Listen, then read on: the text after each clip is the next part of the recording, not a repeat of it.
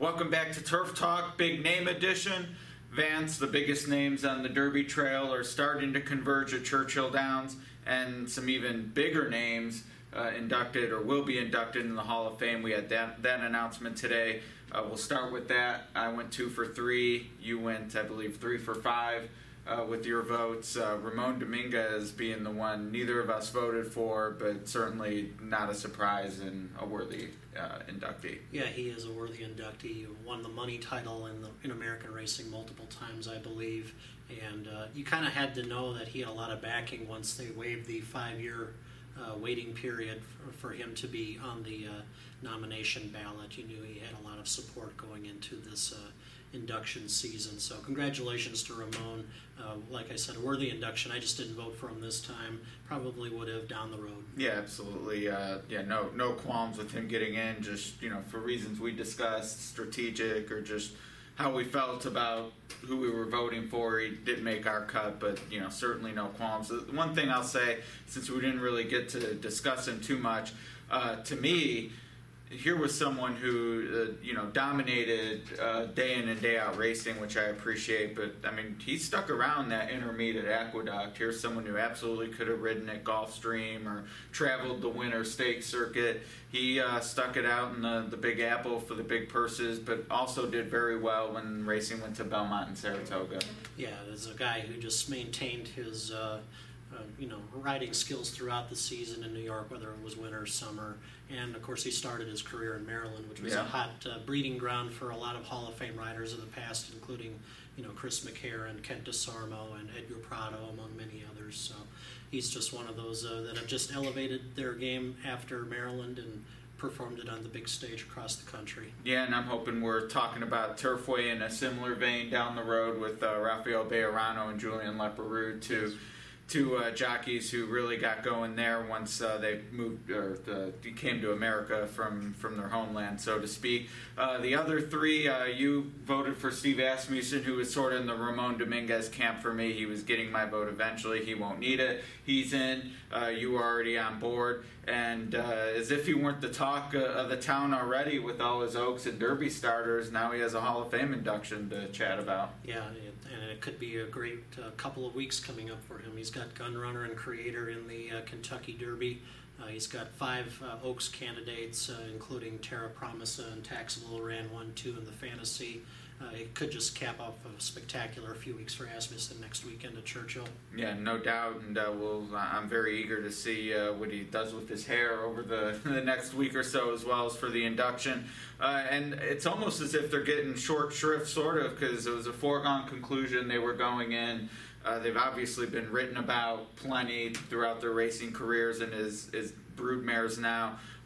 Not much more to say either, but Rachel Alexandra and Zenyatta, as expected, going in together and taking nothing away from the two humans, but certainly the headliners and the ones more people are probably going to be most excited about. Yeah, horses are the stars of horse racing. We can, we can pat the backs of the jockeys and trainers also, but they are the horses are the stars of the sport, and we really haven't had two as great ones as we have Zenyatta and Rachel, at least in this 21st century so far. No, yeah, in American Pharoah sort of as a singularity last year, and I think the hardcore fans with Wise Dan and a little bit maybe Beholder and Songbirds getting to that level, but for them running at the same time, it was definitely an easy-goer Sunday silence with, of course, the exception that they didn't actually face each other, which I think will be a discussion point this summer, and hopefully it gets, Beholder's going to try turf. Maybe we'll see her against Tepin. Maybe we'll see Beholder against California Chrome.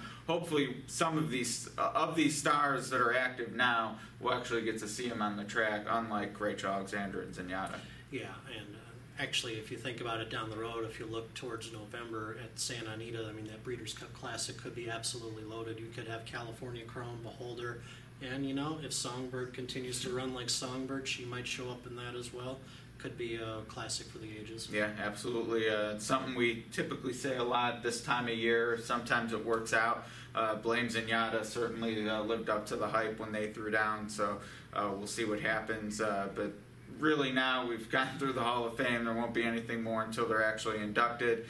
So we're down to inside 2 weeks now to the Derby. Any thoughts on what you're going to be looking for over the next few days? I'm still kind of parsing the past performances, really, just to kind of see which horses I'm leaning towards. I mean, I'm kind of going through the list right now and kind of emphasizing their negatives, and it's like, which negative can I handle more than another horse's negative right now? And the race is so wide open, in my opinion. That's kind of the approach I'm going to be taking over the next 10 days or so before I make a final selection. Yeah, I did a piece for our Derby preview, which will be available at brisnet.com/Derby as part of the handicapping package, looking at Prime Power, which is in the PPs, and how that relates to the Derby winner, and looking at this year and how closely together those numbers are. I hate the wide open cliche. I mean, we heard it Smarty Jones's year and the favorites went 1-2, but this does seem to be, and not wide open in the sense I think a 30-1 is going to win, but I mean, there are, for me, 4 horses that I'm really excited about maybe wagering, and some people are picking horses that aren't even in my top 10. So to me, there's a legitimate wide open aspect to it. Post draw is going to be important. The final works. Really looking forward to seeing how it shakes out, and we'll certainly talk more next week before we head to Louisville. Yeah, it should be a lot of fun trying to make sense of all of this Kentucky Derby, and also make dollars. You mean? Yes, and I'd also have to add that track condition. I think you posted over social media over the weekend that rain is in the long-range forecast for Derby weekend, so that could throw a big mess into everything.